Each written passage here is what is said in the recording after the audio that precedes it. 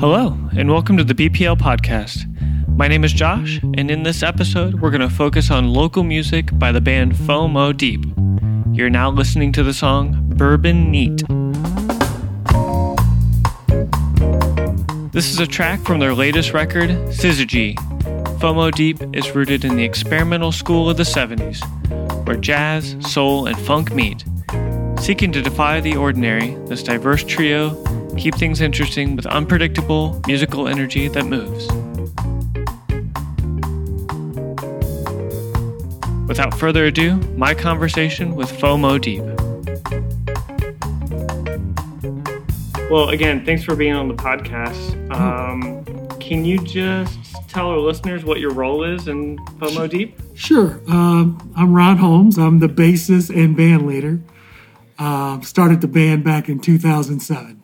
Cool. And you usually share the stage with two others. Right? These days, it's Robert Mason on keys and Andre Scott on drums. Okay, and they weren't original members? Andre been with the band since 2009. Okay, cool. And then the band name? FOMO Deep? Yeah.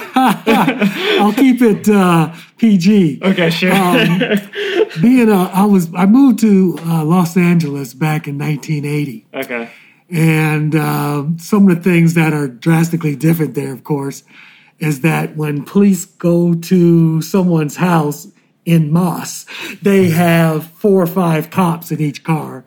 And somebody would say, they riding 4 bleep deep, which means they're about to tear it up, or, I didn't really care. They weren't coming over to my house, so right. I hope. And I thought it was a funny name. It probably wasn't the smartest thing because I stylized it all lowercase, and then there's slashes between the two. Yeah. Radio hates it. Yeah. They'll put it any way they want sometimes. Sometimes they ask, but most often they just don't capitalize everything, whatever. That's funny. I don't really worry about it that much because, like I said, we're not that huge of a band that we have to stick to specific trademarks or whatever. So I'm just happy they're playing us. So I don't really get into it. That's cool. But they do ask, and some of the smooth jazz stations, which are funny, they're like, for the sake of not getting too political, they're more on the right side of things. Sure. So when you tell them that, they look at you really funny. I said, "Oh,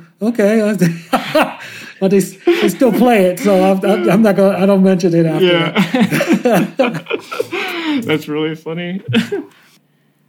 Your latest album, Syzygy. Mm-hmm. It's a mix of original music and covers of other songs. And the covers are from all different eras and genres. You have a Michael Jackson cover from the album Thriller, which I actually it threw me for a loop because it's not like Billie Jean or it's not Thriller. It's the last track on the album. I kind of forgot about it. And then you also have a couple of John Coltrane tunes on there too. Yeah. Can you talk about what goes into deciding what songs to cover and kind of how you weave them into your original material? Yeah. Giant Steps and Naima, which is 2 of the Coltrane cuts. We actually recorded those on our first and second CDs. Giant Steps was rearranged by Dr. Michael Goki here in town. He used to play he was a trombonist. Okay. And he used to play when he rearranged it. It's a great, funkier, upbeat version of it. Yeah. And Naima, we kind of changed it over time. So what we did was play on the last CD was to play it the way we play it now. And if you listen to it on the previous CDs, they're pretty different in a sense. Especially we also don't have a horn now, which I miss sometimes. I miss percussion sometimes. So we played it differently, we attack it differently, and we played it. We actually rearranged Naima at the end, come to think of it. Yeah.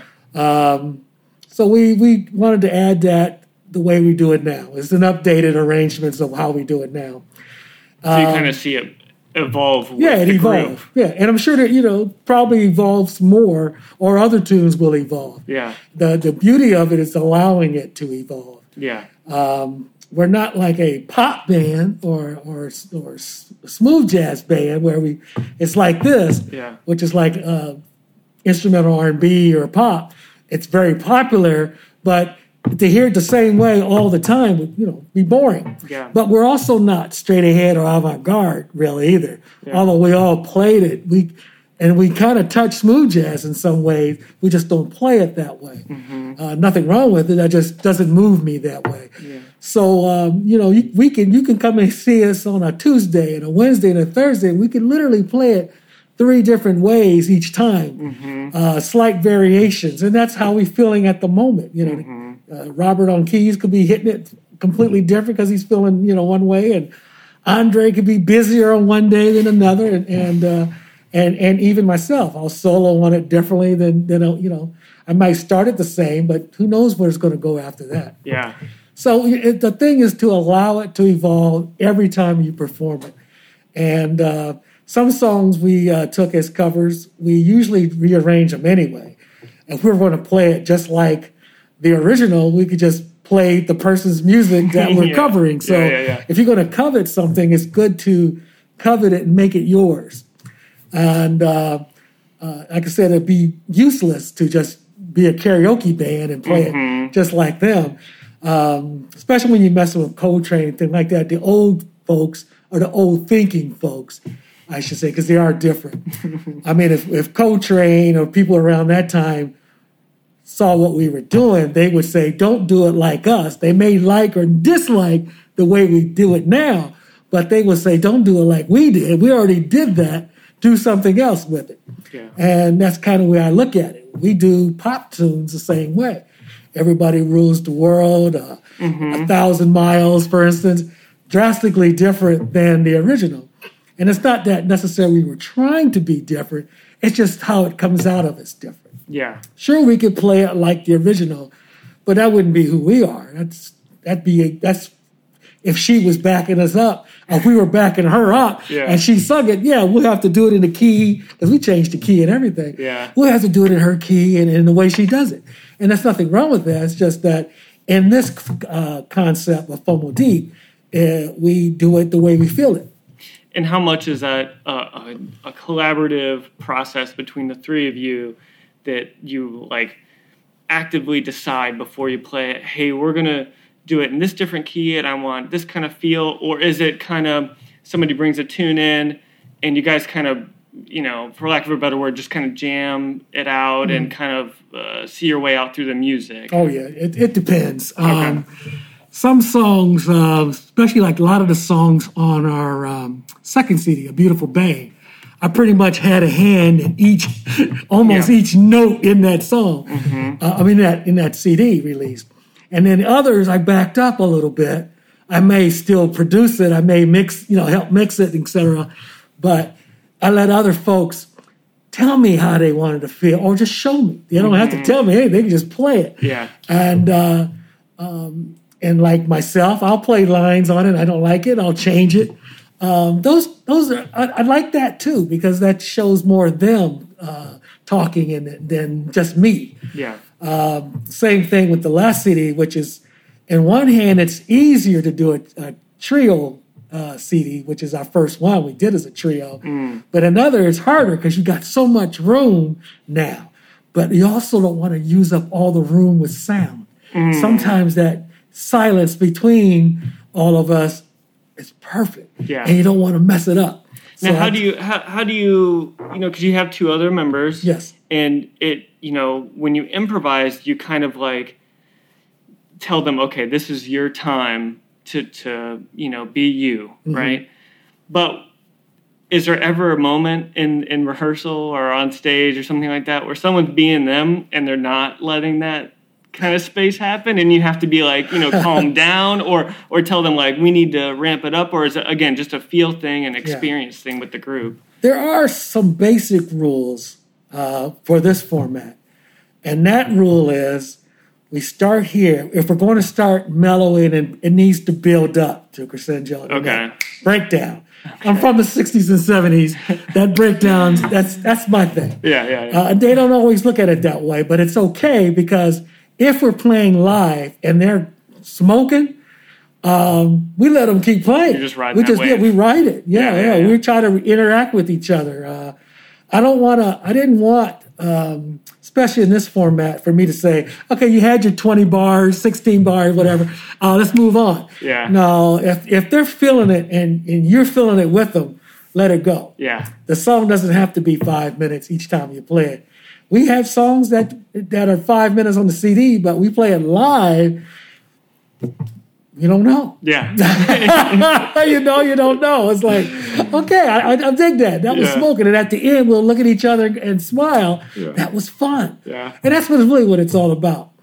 You're not going to get rich in this business. At least I'm not. And maybe if I was in my 20s, I had one promoter tell me once, if you guys were in like your 20s with six packs, I could get you playing everywhere. I said, well, use somebody else's face and body, and then when we get there, so we can just say it's an old picture. Yeah, right. But, or you can do a Milli Vanilli thing, you know? Oh, well, I don't want to get caught doing that. That'd be embarrassing. Which is another groovy thing, because when we go play live, the sound people will always ask, how many tracks are you using? And that means, how many tracks are we playing while we pantomime to it or play with it? Okay. And we'll look at them and say, we don't use any tracks. We play it.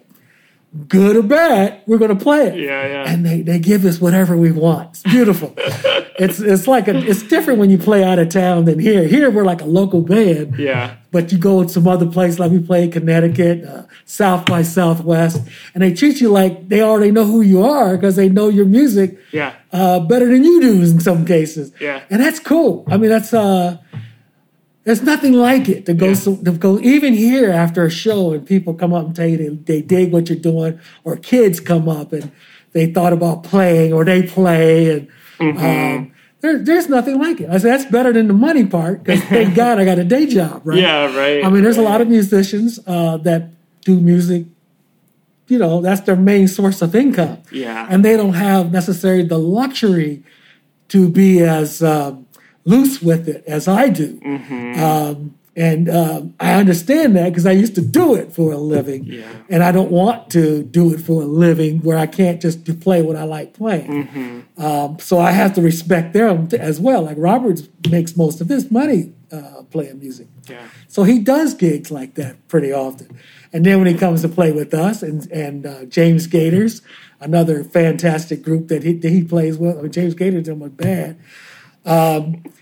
He gets to cut loose a little bit, you know, and then he can speak out. But, you know, it's because he can't do that at the wedding, you know. He can't do that at the corporate event necessarily. Not going to be playing like a 20-minute version of Naima at a wedding, right? No. Not unless you're background music. And the way we do Naima, there's the original version part. That's the first part of it. Then we go into a whole nother feel. It turns into fusion. And that just, boom, kicks it into high gear. Yeah. And no, that wouldn't go too well at a wedding. Not unless they're just there to listen to you. Yeah, right. Maybe, you know, but not necessarily. Specific type of wedding might dig it. Yeah. Normally that's not what they want. Well, you know, in your bio, you did mention that the band is kind of rooted in this experimental school of the 70s. Yes. And I feel like the 70s were a very interesting time for American music. I'll be reductionist here, but like jazz was moving to fusion, rock was kind of moving away from cookie cutter, you know, Beatles sound. So what? And there were other artists that were kind of melding these, like Stevie Wonder or David Bowie or something. So Roy Ayers, Otto. What is it about the 70s music that makes you feel like it's a part of your roots? It feels good. Yeah. Yeah, that's the music I come from. It's the music that if it comes on the radio or if it's on my phone playing through the car, I'll stop and listen to I Want You from Marvin Gaye. There's not many songs coming out now where I actually stop and want to listen to that. There's been some examples. Alabama Shakes, for instance, they got a cut. Give Me All Your Love. Yeah. Oh, perfect. That's one of those cuts I think is perfect. Yeah. You don't have to do anything to it. And anybody else who will remake it, just like Marvin Gaye's I Want You, anybody else who remakes it screws it up. Yeah. Because they don't understand what makes that song that song. Well, what is it about the music that maybe philosophically the music is different? Like, is there something philosophically that's different, or is it it's soulful? It's soul. Okay. It gets right here, stays right here, no matter how many times you hear it. If you don't feel anything, and different people get different feelings from different music. But me specifically, I like the soul. Being in a band like I have here, I got a keyboard player who can get pretty busy. I have a drummer that's pretty busy, but the bass stays in pocket. I keep where I'm going, and that gives them room to breathe. I don't need room to breathe. I'm not that great a bass player. I'm not Jocko, where I can just come up with bass lines that are so busy for a triple. Yeah, and I don't want to hear that. Right. I want to be back and letting them do their thing, and that bottom is sitting there. Create a foundation. That foundation that people can bob their head to, close their eyes to. Yeah. I love that. I went on a kick, a Marvin Gaye kick, a couple months ago. I was like, okay, I feel like I haven't totally gotten through all Marvin Gaye. So I was like, okay, I'm going to listen to him from start to finish. Yes. Everything that he came out with. And it was like a masterclass in so much, one of which being kind of the production of Motown. Yes. Because over his career at Motown, and he kind of peaked, at the same time, and plus James Jamerson on bass, just like he and Marvin Gaye, like what better duo is there? And that other guy, brain dead right now, had the big curly fro. He was bad. He played on I Want You. I mean, Marvin Gaye wasn't just here. He was doing protest music beautifully. He did romance stuff beautifully. He did ballads, him and Tammy Terrell. I mean, he's in more than one spot. And that's how I grew up listening to music from people who didn't just play one type of thing. My favorite artists were people who played lots of different types of genres in their way. Yeah. Even Parliament Funkadelic, Grand Funk Railroad, Yes. Yeah. These are very progressive bands, Yes was. And I like people who took it and went here with it. Even though I'm not a big Beatle fan, one thing I loved about the Beatles is every release was completely different than the other. Yeah. And they grew, and they allowed themselves to grow. Yeah. And I think that's what I like to hear more of, in my opinion. I don't want to hear 10 albums that you have with the same songs on it. Yeah, right. I heard that already. Let's hear something else. You Yeah. know, or rearrange the stuff you already done. I'd buy that. You know? Yeah, right. But soul is the big thing. It has to have soul. It has to have a feeling to it that makes you, your body just can't sit still.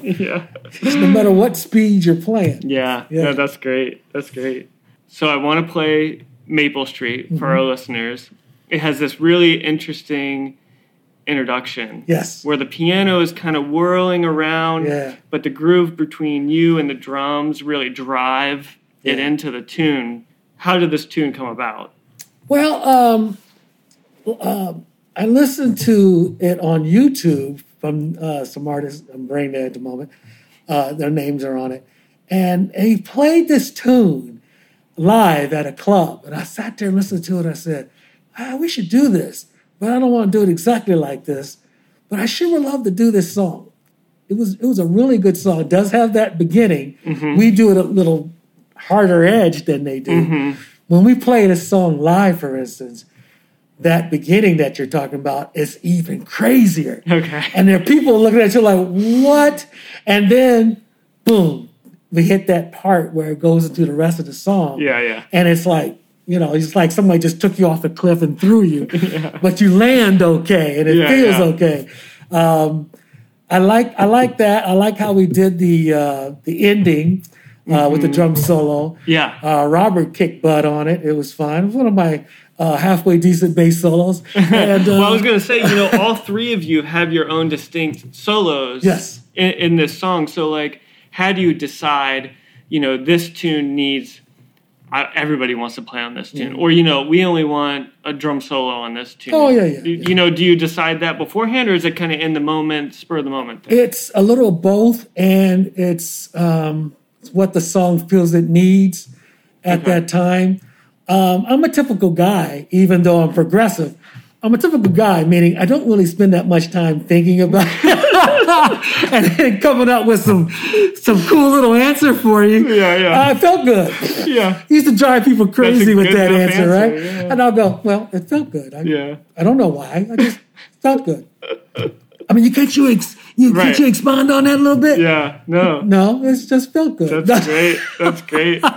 Well, is there anything else you want to say about Maple Street before we take a listen? I think Maple Street will do its speaking for it. All right, let's take a listen. This is Maple Street by FOMO Deep.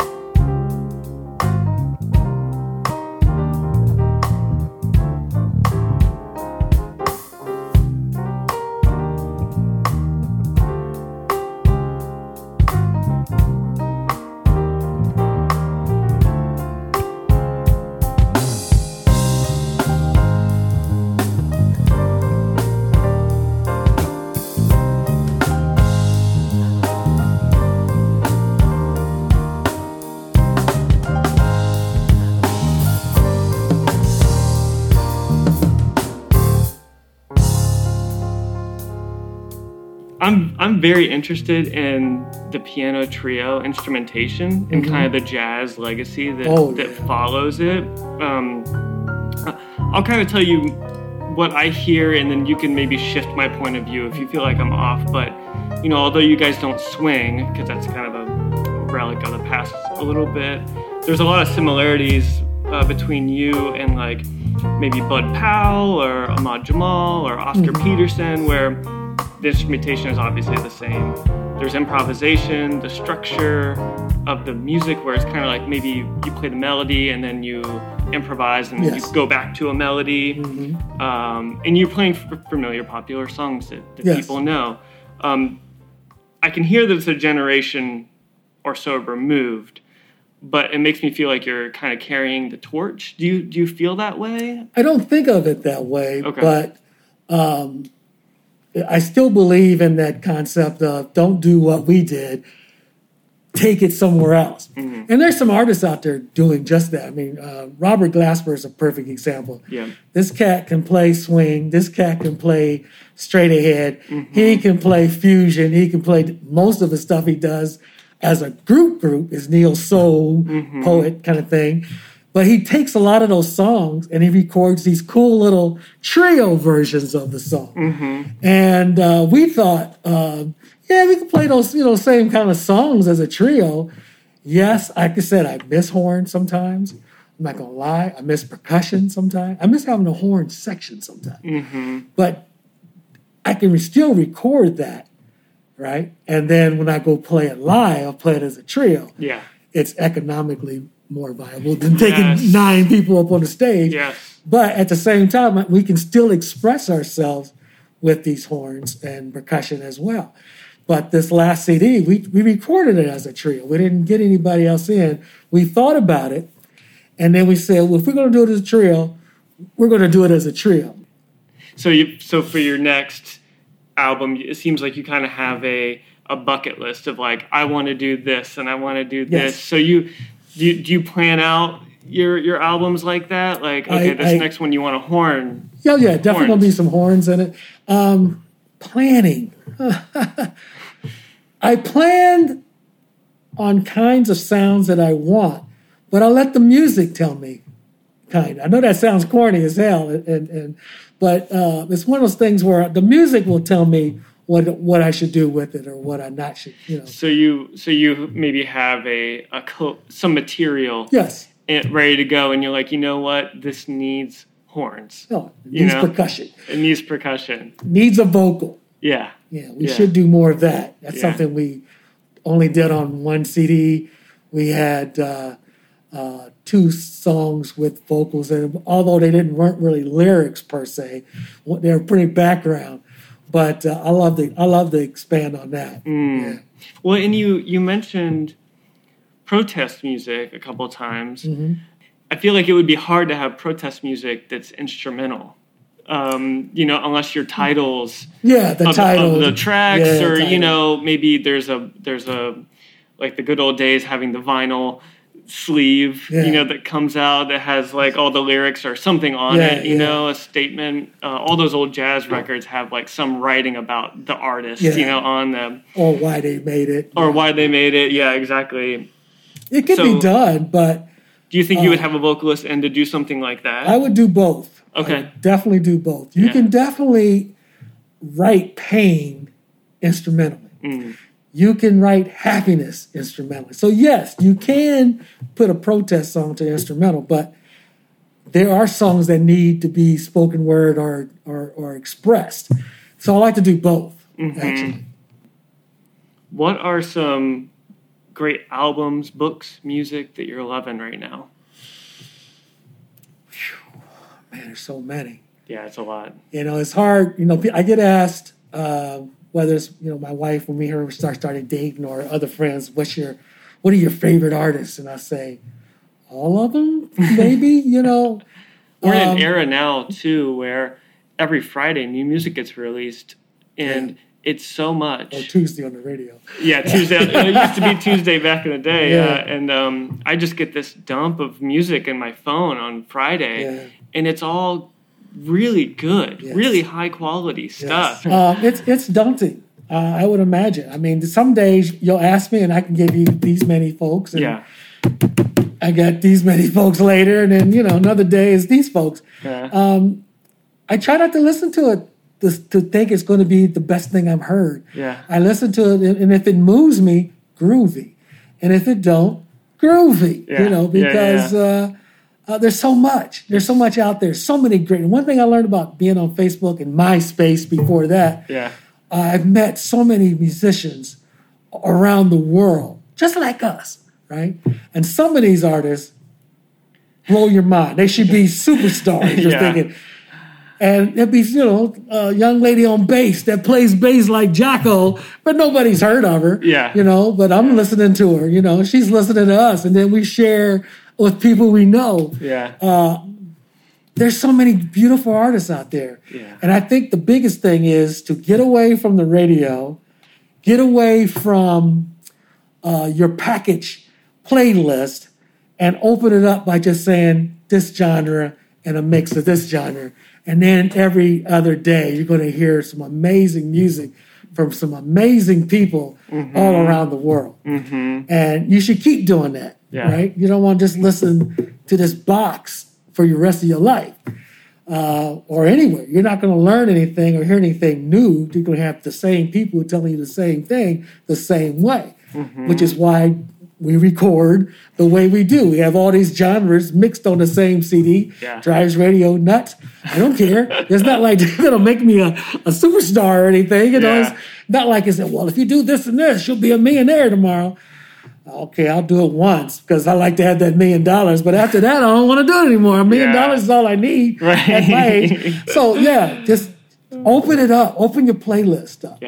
There's a ridiculous amount of artists out there. It's crazy. And I talked to a lot of them, like friends of, I consider them friends. We've been talking since I started this thing. Mm-hmm. And they, we got a chance to meet one when we played at South by Southwest. And even though we heard him and he was badass, we went into an auditorium, just to give you an example. Yeah.